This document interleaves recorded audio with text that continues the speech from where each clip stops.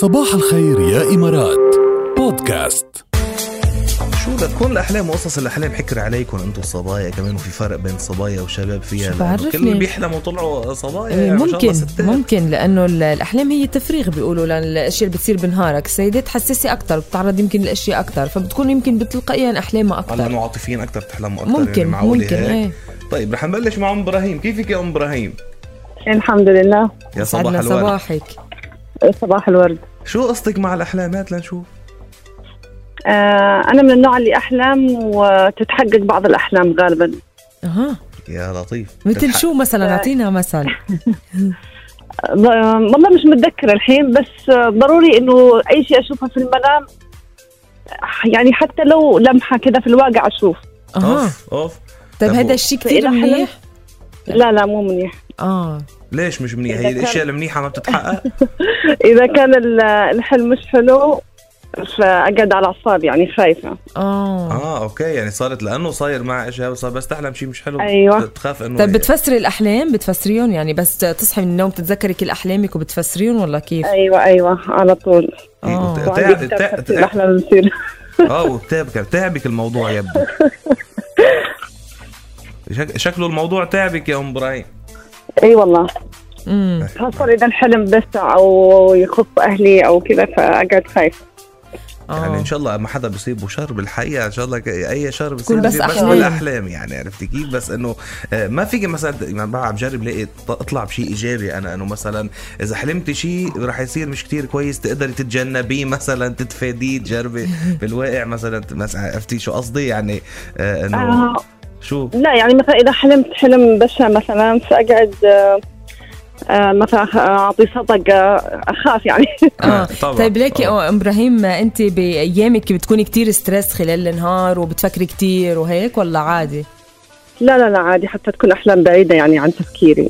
والله مهمة قصتك. أو مرات مثل التنبيه أحسها. يعني هلأ طبعا المكتوب ما منه مهروب، والمقدر بده يصير، يعني بغض النظر حلمنا فيه ما حلمنا فيه، بس انه يعني انا ما بعرف بقلك انه ما جربي، ما يعني ما بعرف، يمكن بدي قصة انه يكون واحد ستريس كتير، واحد يكون مرتاح اكثر كذا، بعيد عن التوتر، وان شاء الله ما بتحلمي الا الاشياء الحلوة يا ام ابراهيم. ان شاء الله، وتسلموا على البرنامج الحلو الجميل هذا. شكرا. ثانك يو، هيدا من ذوقك. الى اللقاء. يلا فلنهمس لهمسة ونقول الو. كيفك يا همسة؟ صباح الورد. صباح الحب. كيفكم؟ كيف أحلامكم؟ نحن تمام، أنت كيف؟ تمام الحمد لله. اليوم مش أنت كيف، اليوم أحلامك كيف؟ والله أنا يعني زي ما قلت لك أحلامي برعاية هوليوود. برعاية هوليوود أكشن يعني، ولا شو أكشن ولا لايت كوميدي ولا دراما؟ الأنفس، كل شيء. كل شيء. وفي إخراج وأفلام. تعب تحضري أفلام بالليل يعني؟ لا شو؟ لا أنه قصدي أنت ونايمة بتحضري أفلام. صناعة ذاتية. هو النقطة وين؟ أنا بالنسبة لي الأحلام يعني لو نيجي نحكي بشكل علمي، تفريغ لرغبات دفينة، أفكار دفينة، وتفريغ لأفكار اللاوعي يعني. صحيح. مثل ما قال فرويد. مظبوط. بالضبط. فبالنهاية لما نتعامل معها من هذا المنطق، أعتقد بيكون الموضوع أفضل إلنا، يعني لأنه كل ما نفكر فيه يتسع وينتشر من حولنا من نفس النوع. فلما نؤمن بشيء إحنا اللي يعني بنخليه يثبت فعليا في حياتنا. طيب جميل. فلما نعرف الأمور بشكل علمي ومنطقي، هذا بيخلينا نتعامل معها بشكل مريح أكثر وشكل إيجابي وأهون أكثر. طيب همسة جيتي والله جابك. سمعتي اتصال أم إبراهيم، وأنت مستشارة نفسية وتربوية يعني، فبتقدر تحكي بالموضوع لأنك مستشارة نفسية. وسمعتي أو مستشارة تربوية ومرشدة أسرية. ومرشدة أسرية. أوكي، بس إنه عندك اطلاع على الأشياء النفسية، شو ممكن تنصحيها لأم إبراهيم؟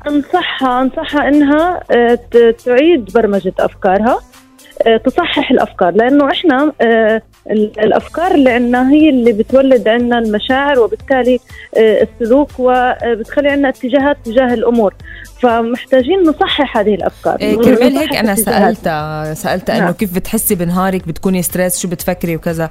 قلت لأنه تفكيرها عادي يعني سليم، منه هو تخزين باللاوعي طبعا. بس بالضبط هي مقتنعة تماما إنه اللي بتحلم فيه قد يحدث حقيقة. لذلك طول ما هي مقتنعة بهذا الشيء حتلاقيه بيحصل معها. ليش؟ لأنه مثل ما قلنا كل ما نفكر فيه يتسع وينتشر، بنحاول نمنعه لأنه إحنا بنضل مقتنعين فيه. فهي محتاجة الإنسان يغير ويصحح طريقة تفكيره. يعني منك استفدنا، وأم إبراهيم أكيد بعد على السمع واستفادت يا همسة. مشكورة، شكرا، نورتينا يا ميت.